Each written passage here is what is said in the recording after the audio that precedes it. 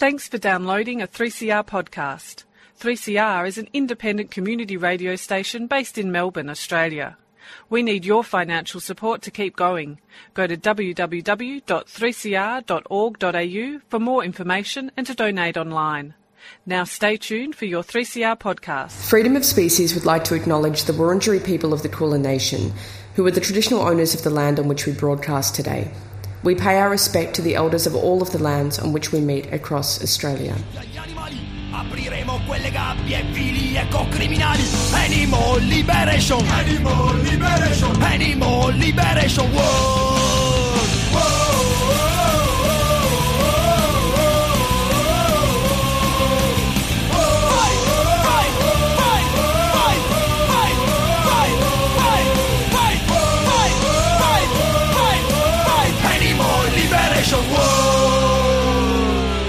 Hi and welcome to Freedom of Species, we're a show that brings animal advocacy to the airwaves of 3CR Community Radio.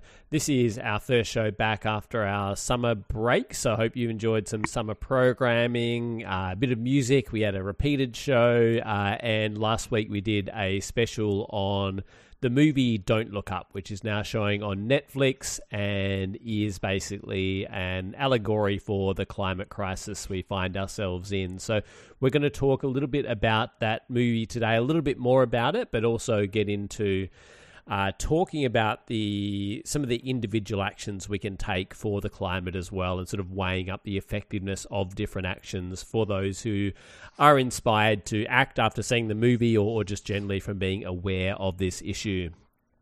So, yeah, as I mentioned, it'll be a bit of a continuation from the last show, which was a summer special. And, yeah, if you do want to listen to that show first, you definitely don't need to. This show will be its own thing as well. But if anyone does want to listen to that either before or after this show, you can find it. It's up on the Freedom of Species website, 3cr.org.au/Freedom of Species, or you can find it on whatever podcast app you're listening to. It'll have Don't Look Up in the title of the episode. Before us, you heard Sally with Out of the Pan, which is a repeated show. So Sally is having a well-earned break at the moment and will be back in the second Sunday in February. So just a few weeks away. But you can check out all of Sally's shows covering all things pansexual via the 3CR website, 3cr.org.au. And you can also check out all the other shows on 3CR there as well. So today, to discuss this, I am joined by fellow Freedom of Species host, Adam Cardellini. Thanks for joining me, Adam. G'day. No worries. My pleasure, as always. And I'm Nick Pendergrast. And yeah, obviously listeners heard a lot of what I thought about the movie last week. So yeah, I was curious to hear your thoughts on the movie. First up, Adam, Don't Look Up, which is now showing on Netflix. So I enjoyed it. It was a little bit too close to home sometimes, having been sort of doing stuff in climate activism for quite a while, and in science communication as well, like having a bit of a knowledge around science communication. There were some things that I think it did pretty well, and others I think that it wasn't as successful at. Obviously, it's climate change is a complex issue, and any allegory is never going to truly reflect the issue of climate change exactly. And I think we'll talk a little bit about that in a bit. But one thing that struck me as not being particularly useful or helpful was sort of the setup of, I felt like it was sort of setting up this left-right sort of difference, because it's sort of framed in America, and there is this strong, Democrat versus Republican sentiment over there, and I'm not sure that political divide is particularly helpful when we are talking about climate change. And when they presented, say, a more skeptical perspective, or people who were more skeptical of the existence of this meteor or asteroid, sorry, I should say, they I think they're a little bit too derogatory of those sorts of people and their perspectives. And in communications, in science communications and communications in general, a really important thing is not to speak down to people, not to think that you are possessing the right information that you need to just force into their brain and change the way that they think about things, but rather understand where others are at and try to meet them or meet their requirements and their needs for information through the provision of your communications, And so rather than telling people things, rather than telling them what to think, it's about having a discussion and a respectful discussion that meets people on their terms, because no one likes to be told they're dumb. No one likes to be talked down to, and I think a lot of sort of that just breeds a lot of vitriol and negativity, and certainly people don't like to be thought of as less worthy or spoken to as if they're. We get this rhetoric around elites, and the elites are telling us what to do. The liberal elites are telling us how to behave and think about climate change, and I think that's unproductive, and it's also not reflective of reality. I mean, everyone has different circumstances and situations, and their skepticism over certain things and scientific information may be born out of real concerns. We could think about, say, the vaccine debate and people's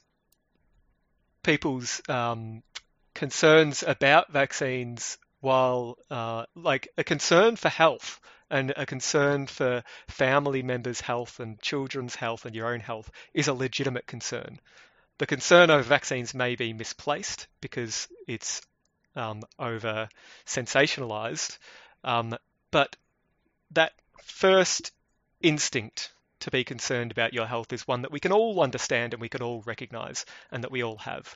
And so sort of meeting people with where they stand and recognizing those concerns, but then sort of being more helpful around the communications rather than just sort of being smug, I think is a better way to go. And I felt that sometimes the way that the film was presented was a little bit smug, and that it would people like myself who are sort of I suppose we could say left-leaning and quote progressive, I find it funny and whatnot, but I also see the danger, the damage that it does to other perspectives, and that they just wouldn't engage with it. So it sort of probably fails for me in that it speaks to the converted. I'm not sure how many people it was getting through to who weren't already concerned about climate change. Yeah, I definitely agree with that. And I think that probably it may have the positive impact of sort of activating people who maybe already were totally on board with the message, but maybe had been, just dealing with the pandemic and maybe not activated. It might sort of inspire those people already on board, or it could also lead to a sense of despair as well, which we spoke about last week too, but probably one of those two. But yeah, we kind of touched on it briefly, but not in a lot of detail, that it probably is maybe unlikely to convince those who aren't already on board. Because me and Katie, my partner Katie, who spoke about it on the summer special last week, we enjoyed it, but we were the good guys, right? We were the ones being portrayed as rational. We weren't the ones who were the butt of the joke, who were being made fun of. And even the Ariana Grande Ariana Grande song we played, like from the movie on that show last week, like these people who deny climate change are portrayed as having their head up their ass, for example, from that song, and just being misled and unintelligent and all this kind of thing. So, yeah, I think that is an important critique, and yeah, where some of the, I think, more legitimate critiques of the movie come about. And yeah, I definitely think it's worth discussing that a little bit more. And so, yeah, we're going to play a little bit from the movie, which sort of touched on this association that has been made between like Trump, even though obviously Trump wasn't in it, but there was very like not too subtle references to like, yeah, the MAGA hats and that kind of thing, or yeah, the similar kind of imagery pointing towards that. And yeah, this association between these ultra rich people like Trump and the working class. There's three types of American people. There are you, the working class, us, the cool rich, and then them. I'm sorry, but we need them. We need them because you build us up to fight them. The working class, the lower. Do you understand? No, I don't get it. Do you understand? I'm talking about nutritionists. I'm talking about personal trainers. People at the spa, they're not the ones that check you in, and they're not the masseuses, but they walk you down the corridor. They're there, and they're... So I did really enjoy that that aspect, that part of the movie, but again, sort of like thinking about it critically afterwards, again, perhaps not necessarily reaching through to those people who it maybe was intended for. I'm not quite sure with the movie if it was intended to activate people who are already on board, in which case maybe it did have some positive effect, or if it was intended to convince people who weren't already convinced, in which case perhaps it didn't have, probably is unlikely to have a positive effect in that way. But yeah, it's something that I've been quite interested in. And I do want to also mention that, of course, like there are plenty of rich people who voted for Trump, and there's plenty of poorer people who voted Democrat and stuff like that. So I think it's more of a rhetorical thing anyway, like the fact that Trump talking about Republicans have become a party for the working class and that kind of thing. In terms of how it plays out, it's more complex than that. But there is this kind of association, and yeah, I think there's a few things that have kind of stuck with me around this. I remember listening to Cracked podcast, which I listened to a while back, and them talking about that, like Trump is rich, but he's kind of looked down culturally by other people. So he's not working class, but maybe for some people that's how they'd imagine they'd be rich, and they'd be looked down culture, that kind of thing. And so I kind of sort of started to get this connection a little bit more as well. And also reading a book recently, without swearing, I guess BS Jobs would be the best way to put it, by David Graeber, an anthropologist. The job is all about doing meaningless work, and he was saying that these so-called liberal elites were sort of looked down on by the working class, because they're the only ones who get paid well for jobs that actually have social value, and that there's a lot of it's really difficult to break into these jobs that are both well paid but also sort of socially valued, or having some sort of positive social impact, whether that's journalism or law or Hollywood or these kind of things. And so it's kind of more likely for these working class people to become super rich, even though that's unlikely, than to break into these jobs, which again, both meaningful and rewarding and well paid. But yeah, do you have anything more to say about that kind of connection from the movie, or more generally about these rich sort of Trump-like figures and working class people who might be, manual workers, blue collar workers, fossil fuel workers, etc.? Not much that you haven't already covered, I don't think. Mm-hmm. I mean, I do like I did really enjoy the movie, and mm-hmm. I did like the portrayal of Trump and the son, or the president and the son. Mm-hmm. But yeah, no, I don't have anything more to add about the working class there. Yeah, and there was an article I read about it, which was quite an interesting article. It was called Don't Look Up Doesn't Get the Climate Crisis by Eric Levitz in New York Mag, nymag.com, and saying that this is a poor allegory for the climate crisis. And yeah, I did see in the comments someone was saying, well, whenever you compare something to another thing, there always are going to be differences between the two. So I think this is more like, it's in a way more like not even so much critiques of the movie, but more challenges for the environmental movement, in that, yeah, with the movie, it's like if they destroy the, what do you say, asteroid, meteor, the thing traveling towards asteroid, then like that's it and that's the end of it. But with climate change, like we've already done some damage and so we can act, but there is still going to be an impact, and it's kind of less of that sort of do or die deadline. There's also like changes to lifestyles, which we'll get onto later as well. Although I will say, yeah, I had a quick look over that that critique, and I do have an issue with the first point that they make: climate change provides no do or die deadlines. Yeah, that's, I mean, yes, in some ways that's true, that it is this extended, protracted sort of degrading of our environment, the global environment, through climate change.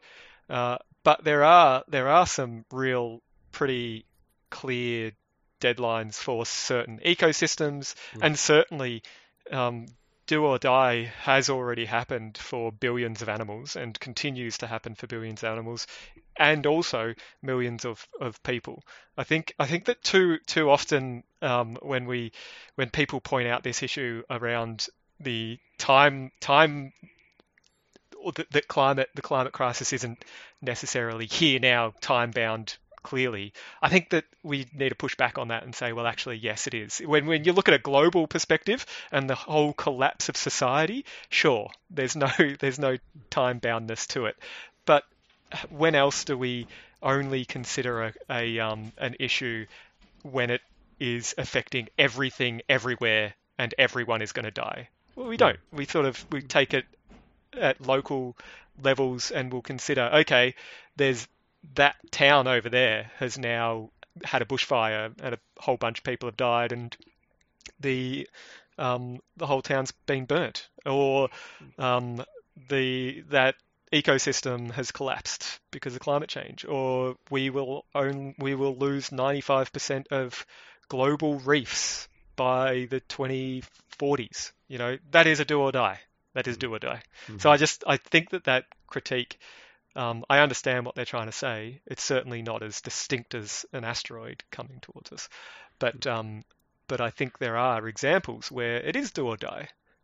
It's just that for too many of us, it's easy to ignore where it is do or die. Yeah, exactly. At what point are the Pacific Islands under? That's a do or die for the Pacific Island nations, possibly. Yeah, and they do touch on that if that wasn't successful, then like everyone dies at that certain date. But they were saying climate change doesn't affect all Earth dwellers equally, low-lying nations, wealthier versus poor, etc. But as you say, I think that's all the more reason, why it is kind of such an urgent thing, because, obviously I'm not the first one to say this, but a lot of the emissions are coming out of the richer countries, but often it's the poorer countries who bear the brunt of climate change the most. They have the least money to adapt to it, that kind of thing as well. And yeah, just sort of coming out of that, I thought another not so much critique of the movie, but more like challenge for the environmental movement is that in the movie, once people could actually see the asteroid in the sky, they changed their mind. So it was one thing having this like elitist scientist kind of talk to them about data and photographs, actually seeing it with their own eyes. And so I think that definitely does feed into, I think, a lot of conspiracies, and the same with COVID as well, not being able to really physically see it, compared to perhaps 9/11 or something where it was so visual. And there are still conspiracies about it being a hologram and stuff like that. But even still, I think it'd be less likely to be the case. But yeah, just building on that article again from Eric Levitz in New York Mag, talking about these issues of workers' rights and Yeah, the idea that, as Adam touched on before, there's this sort of brainwashed people being brainwashed by the right-wing media, and that they're sort of thinking that they can get extra money from the resources that are in the asteroid, and not so concerned about it.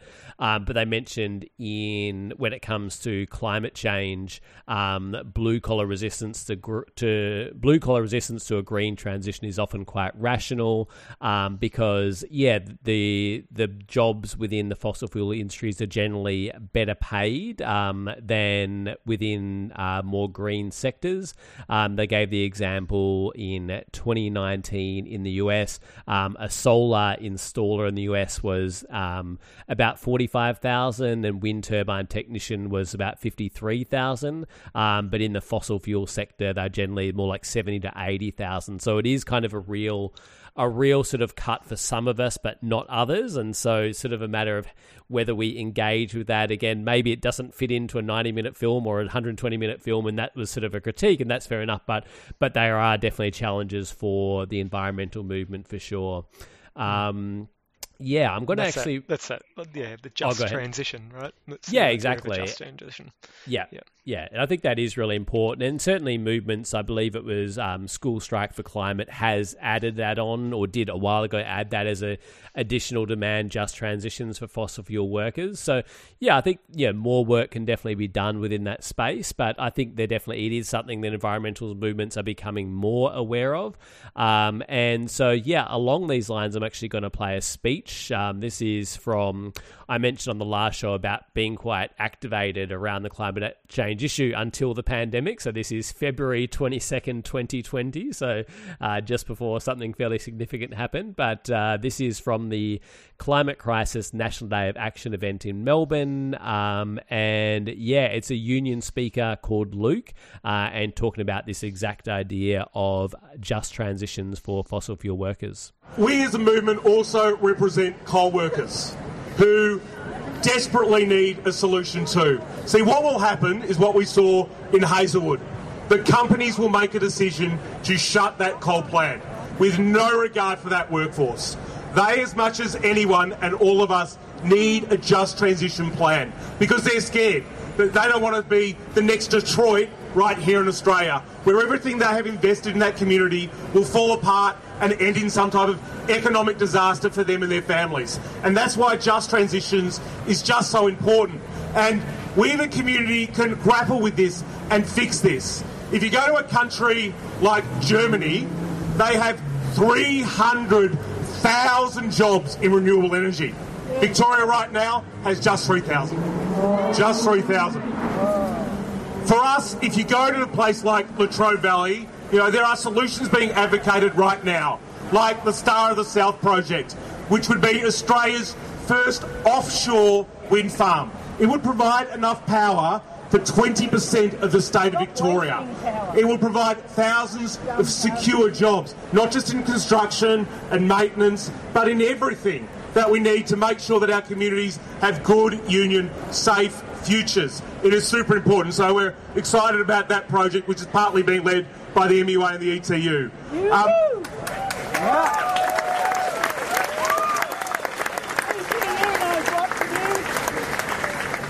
And these are great jobs in regional Victoria. You look at building windmills. There's Keppel Prince out of Portland. There's the old Fort factory out in Geelong that's been converted to build windmills. How fantastic is that, comrades? That's the type of action that we want. Melbourne Pride will be taking over Smith Street and Gertrude Street Precinct on Sunday the 13th of February between 11am and 9pm. This free event is a state government initiative delivered by festival partner Midsummer to celebrate the 40th anniversary of the decriminalisation of homosexuality in Victoria. The Fitzroy Precinct will be transformed into a huge street party with 2 music stages, activities, community stores and more. For more information, visit midsummer.org.au. Midsummer is a 3CR supporter. Welcome back to Freedom of Species. We've been discussing the movie Don't Look Up, which aims to raise awareness around climate change or generate discussion, awareness of that issue. But for the remainder of the show, we're going to move away from the movie specifically and talk more about, again, those who are energized from the movie, from whatever else, from reading stuff, whatever it may be, to do something about the climate crisis and what actions we can do and what has the most impact. So before we get into that, though, I just wanted to just briefly mention that a more literal interpretation of the movie, which I think is also an interesting angle too. So the scientist and media personality, I guess, Brian Cox, did a YouTube video called Brian Cox Breaks Down the Science Behind Don't Look Up, which was actually nothing to do with climate change. It was more about what are the potential asteroid impacts on Earth. Did you end up seeing that, Adam? Or? Yeah, I did. Yep. Yeah, and any comments on that angle? Yeah, no, I thought it was good. I thought the closing point that Brian Cox makes, which is the final sort of line in the movie by DiCaprio. It was something to the effect of, we really did have everything, didn't we? And I think that's one thing that I found good about the movie. It sort of puts things into perspective a little bit. That there is something coming towards us, and it's nice to put things off and push things off. And I was actually just speaking to a colleague who had another colleague pass away on Christmas Eve, and it was sort of very, very abrupt and wasn't necessarily expected. And they were young; they were only in their early 50s, and it sort of, for them, they mentioned, it sort of really puts things into perspective. It makes you really think, like, why are we getting concerned about the things we're getting concerned about? Like, why are we spending all our time looking at, which celebrity is, or why, who's the Federer? Is it Federer that was, or Nadal? I don't know which one. Why do we care about this one tennis player who isn't allowed into Australia getting upset because he won't get a vaccine? Like, why? So in Australia there was so much media. It was like that. It was wall to wall, that conversation, when there were so many really other important things going on, like a lack of rapid antigen tests available for people and spikes in COVID and all this sort of stuff. But we're all focused on this one conversation around whether an overpaid sports personality gets to play in the Australian Open or not.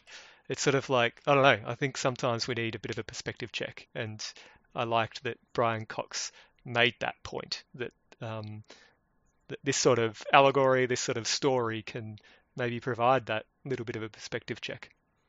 Yeah, absolutely. And Novak Djokovic is the name. Yep. I'm not sure if I'm saying that quite right, but definitely. And actually, again, that book, B.S. Jobs, which I've recently read, one thing the author David Graeber pointed out is that, when you meet people when you're alive, often the first thing is like, what do you do? And you're kind of defined by your job. But then on everyone's gravestone, which I actually walked by recently just on my dog, walking the dogs, and it never says your occupation. It wasn't that important as things turn out. So I definitely think that sort of perspective is more about like, your relationships, your family, those serving the community, those kind of things that people actually at the end realize that are the important things, but not while we're alive in many cases. But I did think it was a really interesting point, an interesting angle of, it fed into the movie a bit as well, of like, we've got these 3-year political cycles, but this stuff might not happen for another 1,000 years, and we will need 3 or 4 years to prepare the technology, but we might only know 6 months ahead. So it was a really interesting point. Again, that more sort of literal interpretation. And actually, I just happened to see this article just because they actually cited me somehow in a paper in Physics and Society. And they're actually looking at this, like, it's released in November 2021. So it's a pretty recent paper, but talking about the sort of the legal aspects of what happens if an asteroid hits the planet, and what is the legal framework to regulate the situation, and what is the responsibility of the states, and how this impact the definition of refugee and stuff like that. So there definitely is thinking going on to that issue, like in physics, for example. So definitely think that that angle was really interesting, but we will, focus more on the climate impact. And I mentioned this last show as well, but we'll definitely talk about plant-based diets because they are particularly important, when it comes to animals in terms of both that, I guess, more indirect impact of climate change, but also the direct harm to animals. But we will discuss other actions as well, because I think any climate action is an issue that impacts animals, because as Adam mentioned, animals are impacted by climate change, both human and non-human. So we're gonna go through some of the actions promoted on this website that was mentioned after this Brian Cox YouTube video talking about the issues of climate change. So these are, according to this website, which is count-us-in.org. We'll put a link to it in the notes. But these, according to that website anyway, and we can discuss and debate this, but are the 16 steps are the most effective way to reduce your carbon pollution. So maybe if we can just alternate and we'll just go through them one by one, and then afterwards we can go into any that maybe you want to go into more detail. So I'll start with the first one. So the first one is fly less. And the second? Have you got that, Adam? Drive electric. Yep. Insulate your home. Wear clothes to last. Tell your politicians, which is, basically encourage politicians to act on the issue. Walk and cycle more. Cut food waste. Green your money. Yeah. Which was about choosing financial institutions that are better the environment. Repair and reuse. Dial it down, which is turn down the heating in your home. Yep. Speak up at work, which is about getting together with colleagues to try and make change at a bigger scale. And then talk to friends. And eat more plants. Reduce the amount of meat in your weekly diet. I'm sure we'll get into that one in more detail. Yep. And I've actually just been on the website trying to find how they've determined these things. I had a look at that as well. In fact, maybe I'll just briefly mention the last three. Eat seasonal, switch your energy to a zero carbon supplier, and get some solar panels. But what Adam's referring to is under each of these actions, they've got both impact and effort. And interestingly, eat more plants was about maybe 30% or so in terms of down the impact scale. And I was curious about that as well, because I also had a look on the site and I couldn't quite see how they've calculated that, because drive electric was 100% impact. So that's definitely inconsistent with other things that I've seen within that. And we're going to get into this a little bit more with an academic paper by Wines and Nicholas, The Climate Mitigation Gap, Education and Government Recommendations Miss the Most Effective Individual Actions. And that's a 2017 paper, but they described switching to a plant-based diet as a high-impact action, but it hasn't been rated that way on that website.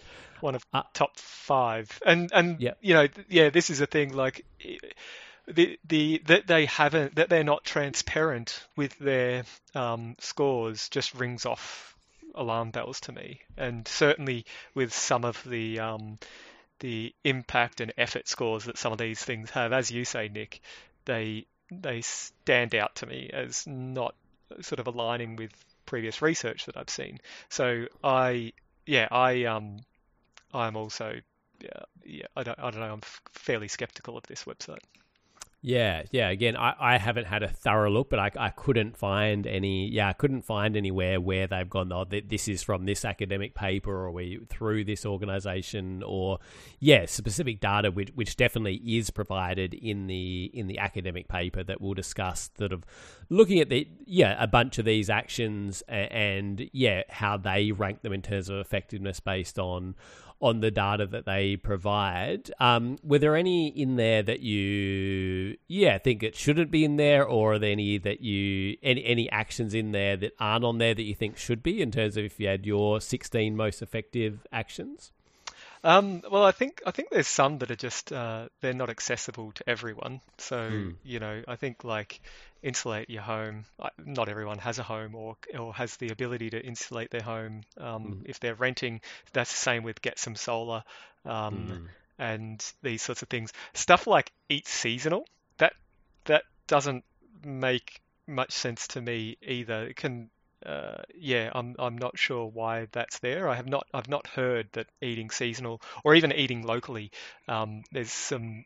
I recently saw some stuff around eating locally, possibly not being as good for the environment as not eating locally. So I think there's some things here that aren't really particularly accessible. Other ones that they've got really high impact, but I would suggest that I would actually sort of push back on their being really impactful. Like tell your politicians. I think it's good to get it politically engaged, but it's got like a maybe 60% impact. But most politicians are in political parties, and you telling them something isn't going to do much. Maybe if everyone in the community did. Perhaps the other one was talk to friends. I mean, again, it's a good thing to do, but I'm just not sure it's something that is so powerful and impactful on an individual level that I think it's something that we should do anyway, but I'm not sure we can quantify clearly the impact that it has. Yeah, it'd be hard to measure, but I was curious about the local thing as well, because I remember years ago there was a podcast which doesn't exist anymore, but called the Angry Hippies Podcast, and he used to have a friend of his on the show, a scientist, and the section was called Ask Science Dude, and her point was that when you go to the supermarket, like your biggest impact in terms of travel is actually you getting to the supermarket in a car versus walking or whatever, compared to like this product coming from the other side of the world, because it is done in such big quantities that your individual tin of chickpeas isn't actually that much in terms of it moving around the world. Is that the kind of thing you could get getting at the local food? Yeah, pretty much. Okay. And there's another website that I think is far more reliable, because it's got some of the people who set it up are some of the best climate scientists in the world, called drawdown.org. And if you go to drawdown.org and you go to the solutions menu and then go to table of solutions, you can actually, they've got a list of 101 solutions that they've modeled a scenario on how much CO2 equivalent could be reduced or sequestered through changes through using these solutions. And plant-rich diets is number 4 if you order by scenario 2, which is a particular scenario that you can read up on. And plant-rich diets is 3rd on the list for scenario 1. So it's like it's right up the top of the list in this very well developed and modeled sort of list that's based on up to date some of the best researchers in the world contributing. But here they've sort of got it as a 30% impact and blah blah blah. Like, I don't know. They just undersell certain things. They do talk about, again, reducing the amount of meat and talking about specifically, beef or cows. So they're saying that it is impactful, like one joint of beef accounts for 85 kilos of carbon pollution, the same as flying from London to Paris. But they also talk about sustainably farmed meat from lower environmental impacts. It tastes better too. That's like a common sort of trope. I'll go ahead. Yeah, I mean, they're just, they're wearing their ideologies on their sleeve, aren't they? But they've set it up to fail, because they're saying eat more plants. They're not saying go plant-based or vegan, because when you actually take a serious step to reduce all animal products from your diet, which is meeting, so the climate crisis is at such a point where we should be doing drastic things, and we need to do drastic things that will impact our lives. Then just saying, eat more plants actually isn't achieving what is needed to actually mitigate or deal with the climate crisis. It's sort of like getting your leg chopped off and saying, "Oh, just chuck a Band-Aid on it," you know. Yeah. Yeah, definitely eating more plants will reduce the environmental impact, but not significantly. And going back to that Wines and Nicholas article, which we'll link to as well, the academic book, they were talking about what is promoted in Canadian textbooks to high school students, I believe. And are they the most effective actions? Often not. So I was saying, rather than promoting a plant-based diet, these textbooks which were talking about climate change actually promoted moderate impact actions such as eating less meat, as this website does, even though a completely plant-based diet can be 2 to 4.7 times more effective at reducing greenhouse gas emissions than decreased meat intake. So it will do a bit, but it'll be much better to go completely plant-based. And I was talking about eating a plant-based diet. Oh, go ahead, Adam. And I was going to say, like, this website where they say eat more plants, and then when you go into it they say reduce the amount of meat. What actually is beneficial is not to eat more plants. Like you could eat more plants but still keep eating the same amount of meat. What is actually beneficial is eating less meat, or ending your meat consumption, or ending your animal use. Or animal consumption. It's they sort of bury the lead because they probably think it's controversial and they don't want to be seen taking that particular stance. So even their messaging is confused and isn't clear, because saying eat more plants, well, most of us get that it is suggesting to reduce your meat consumption. It would be far more clearer to say reduce or end your meat consumption, because that's actually what's having an impact. Yeah, definitely. Yeah. They're also talking about the ways in which, eating a plant-based diet is much more impactful than strategies often promoted, like recycling, which is 4 times less effective than a plant-based diet, or changing household light globes 8 times less. And so, again, that was from the Wines and Nicholas article, talking about, often what's promoted when it comes to climate change isn't the most effective things. And I guess also on the plant-based diet, and again, they haven't specifically said reduce, animal product consumption, but the fact they have somewhat engaged with that issue at all kind of does put it above in some environmental spaces where it's not even mentioned at all, not like cutting out or even reducing. So in some ways, I was kind of glad to see it there, even though it was incomplete. But we better take another song, and then we'll continue discussing some of these impact after the break. So we're going to play a song by Bad Religion, whose music often has environmental themes, including this song, which is The Voracious March of Godliness. Since the start of the 17th century, there's been the scent of unseasoned wood burning in the air, and the conquest of nature meant nothing at all. While we betray exception, we take all that's there, but motives are translucent in the reflection of shame. The actions ghostly remnants of our ancestral ways, and unwittingly you just take your place in this parade. Oh, the voracious march of godliness links us all the same anyway. All the same.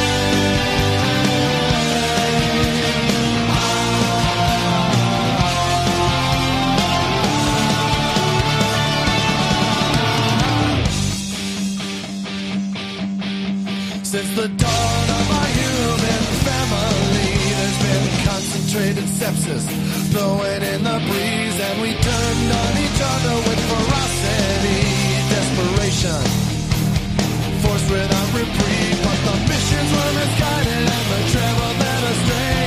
The air resounds with thunder as the victor sees the day, and the haunting voice of history lives ignored but not betrayed. Oh, the voracious march of godliness, we get us close to heaven one day.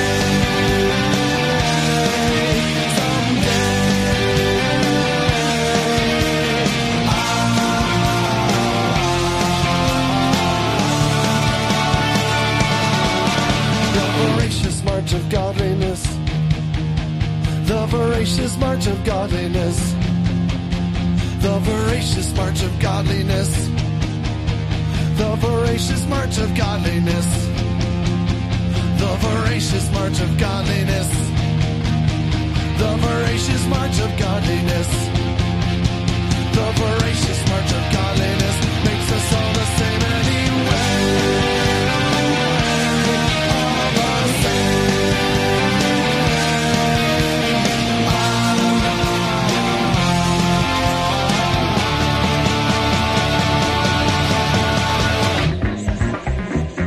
Coming up at the Nightcat, Better Late, running till 3 a.m. every Friday and Saturday, featuring the best local and international bands and DJs, including Zeitgeist Freedom Energy Exchange, Gypsy Brown with Tando, Spasta with Adriana and Odd Mob, Domingo Latino Sundays with La Influencia and Calle Luna. Upcoming shows including Art vs. Science, ModCon, I Know Leopard, and more. For info and tickets, head to thenightcat.com.au. A 3CR supporter.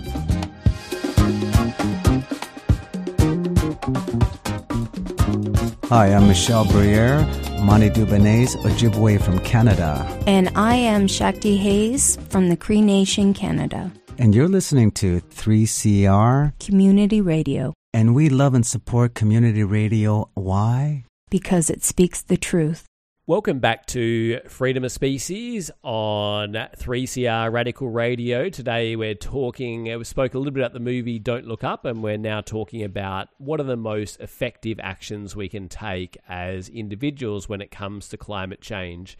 And something Adam referred to before was, I think, actions like talking to politicians are very hard to sort of quantify, which again makes me even more like, how did they get that figure from? Because it is really hard to measure, and it is something that we have spoken about quite a bit on the show recently, or over the last few years, about this idea of groups like Animal Rebellion talking about plant-based food systems on the systemic level, not just individual change, not rejecting individual change, but kind of having a different focus.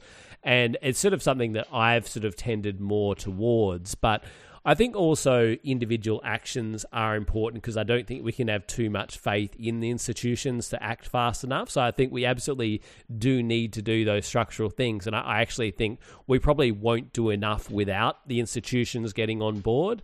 But we also can't be like, well, I've asked Scott Morrison to implement a plant-based food system in Australia. He hasn't done it yet, so I'll just continue on eating animals. It's doing what we can on the individual level while also pursuing that structural change, because I think even with COVID, we sort of saw how slow institutions can be to act. A lot of individuals were saying we're staying at home and trying to reduce the spread, and that became government policy much later. They're quite slow to act, and same with climate change as well. And yeah, I think that issue of urgency and sort of doing whatever we can now is really important as well. I was recently listening to Noam Chomsky on the Ezra Klein show, and he was talking about, there's some who say, well, we got to end capitalism before we solve the climate crisis. And he's on board with the idea of capitalism being a barrier, but he's like, we can't wait till then. We really have to do whatever we can now within capitalism as well. But yeah, I know you're also keen to talk a bit about when we are taking these actions, the impact is not just on the environment, but also impacts other issues as well. Yeah, so I think sometimes we might get caught up in these sorts of presentations of what's the best action to do, and in particular when we look through research, people will do an assessment of the impact of a diet on greenhouse gas emissions. And that's how they'll present it. And they'll say, okay, it's the best diet because it's got the least greenhouse gas emissions. But your actions impact more than just greenhouse gas emissions. They impact land use, biodiversity, water use, eutrophication, all of these other things that also should be brought into consideration, and that's just in environmental aspects. But there's examples here like repair and reuse. That's not only I mean, it's probably good for climate a little bit. I think they're overselling how much it is good for climate, but it's also good perhaps for your own ability to be self-sufficient and look after yourself, and maybe engage with other people who are repairing things and build a community.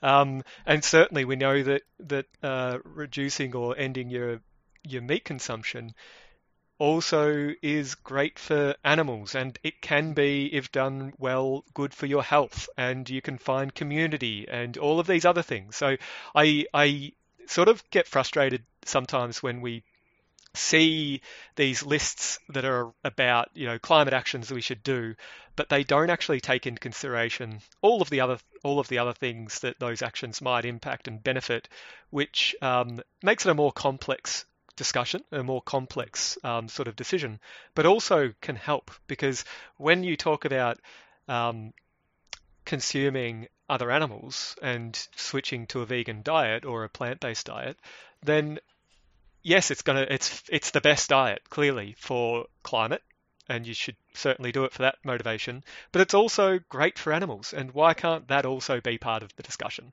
Why can't we say, yeah, it's good for climate, but it's also, you're not slaughtering animals all the time. We don't need to. It's good for animal ethics. So yeah, I just think it's important to, when you're thinking about these actions, not just to be so reductive in how we think about them, just in terms of climate, because there's other benefits that we gain from them. And yeah, I think that they can be motivational as well. Yeah, definitely. And I've had that recently, or about to move from a furnished place to an unfurnished place. And I've managed to pick up at least some of the furniture. I've got a shelf and some outdoor storage and stuff that I've just got from the side of the road, which is, yeah, fairly minimal in the scheme of things, but better for the environment in terms of rather than buying stuff new, but also is going to save money as well. That can kind of seem more like a selfish thing, but depending on your level of income can be quite important in terms of saving that money. And I think other impacts, can definitely have other positive benefits as well, like living car free as well can improve save your health. People. Yeah, exactly. Yep, exactly. Yeah. So, or talk to your politician can make you become politically active. So I think that being too reductive can be counterproductive. Yeah, for sure. And yeah, I guess just to finish up on that article before we move on, that there's so much in there that we obviously want to get to, but we'll link to the article and check it out yourself. Again, the Wines and Nicholas, the academic paper. But in terms of the impacts or the actions they thought were the highest impact when it comes to climate, again, as I mentioned, these actions have impact beyond just climate as well. But number one was have one fewer child, which we spoke about on the last show. The second most impactful they found was living car free. Third, avoiding one transatlantic flight. Fourth was buy green energy. Fifth was buy a more efficient car. And 6 was switch electric car to car free. And 7 was plant-based diet. Is that right, Adam, or have I got those wrong way around? Yep, no, that's right. And I think another point to highlight here is that they've done it across a number of different countries, and each country is really different. So in Australia, per capita, we tend to use cars a lot more because we live distant from each other. We've got a lot of land to travel, a lot of to cover. So ending your car use can be particularly beneficial in Australia. At a national, like if everyone did it sort of level, at a per capita level, but you individually, maybe it's not so. Like Nick doesn't have a car, but if Nick did have a car, they probably wouldn't drive very much at all because they live in the city. Whereas I drive a whole bunch, and me stopping my car use would be very, very useful. Would reduce emissions a lot. It'll also make it basically impossible for me to do anything. But that's some of the complicated issues around these as well. And I think going full circle back to the movie, some of those things of it can be clear what is the right thing to do for the climate, but in terms of implement that, it depends on your class, your occupation, your economic circumstances. Adam mentioned that buying solar panels too. Like, yeah, that's a great thing, but it's going to cost like thousands and thousands of dollars, and so it's not necessarily accessible to everyone. One final point from me, again, I've just recently finished this book, BS Jobs by David Graeber, and basically, according to his calculations, about half of work that is done is by the people doing it is pointless. So it was about 37%, but then, if 37%, basically some of that work could be servicing a BS job. So it's like you're cleaning, that's an important job, but you're doing it for people who don't need to be doing their job in the first place. So around about 50%. And so he was talking about that as a getting rid of BS work would be a really good way to benefit climate change, as well as have that really good social impact in terms of doing things besides work as well. So he thought a mass reduction in working hours is the quickest and easiest way to address climate change, which is also something I've never heard in that discussion. So I found that really interesting. Yeah. Here. That sounds bloody fantastic. I want to look into that a little bit more, actually. That's great. Yeah, really great book. And David Graeber is an anthropologist, but I think he's an anthropologist that Adam would enjoy and others would enjoy and I enjoy. It is written in a really accessible, kind of engaging way, all of his work. He passed away recently, unfortunately, but his work lives on as, I think, again, really accessible work and really interesting ideas, and really turns a lot of things on their head, I think, his work. So, again, I really recommend that book, BS Jobs. All right, we are out of time. We're going to actually finish with a song about work, Work, Rest, Play, Die by Subhumans. This is a live version of the song, so I thought that was quite relevant to the BS Jobs discussion. Stay tuned for rotations for some more music from, different 3CR presenters present that show each week. Stay tuned to our show next week. We're 1 to 2 every Sunday. You can check out our old shows via 3cr.org.au/freedom of species. We're also on iTunes and Spotify. And we also welcome any feedback via email, freedomofspecies@gmail.com, and we're on a bunch of social media as well. Just a quick note about our t-shirts. So if you're after a looser fit style, there's one shirt left in XXL in blue. But if you're happy with the tighter fit shirt, there's a whole bunch available. They're now only $15 and they're available in a range of sizes: green, blue, and red. A good way to support the show. You can find them via 3cr.org.au and click on the shop button. Thanks to all the listeners who have already bought a shirt. It's good to see that almost all of those looser fit shirts have been bought. That's all we have. Thanks so much for joining me, Adam, and for your contributions to the topic. No worries, thanks. When the people of the country have forgotten how to disagree, the national economy is said to be okay. The wages that you get will help you to forget. Will you keep your ideologies or throw them all away? When the system has you beaten, even now you haven't eaten, you can't afford to eat a treat to keep your brain alive. You blame the system for the weather, carry on as ever. Go to work and up I say, come back home and fight.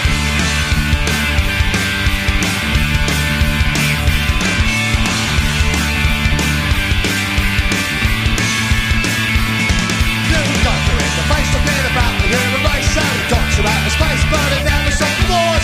The only thing humanity is patient being a vanity. Want to make decisions on the ones who make the law.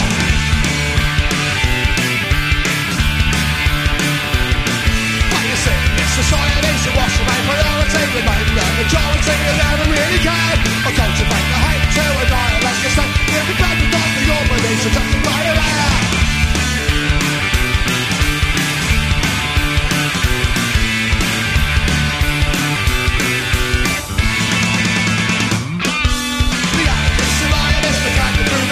The population who insists it's just about your face.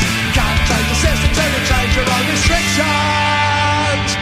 Communication and conviction gotta kick until it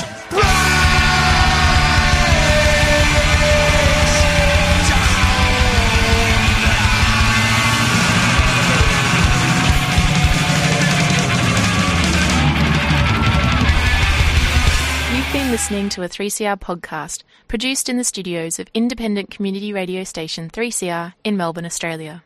For more information, go to allthews.3cr.org.au.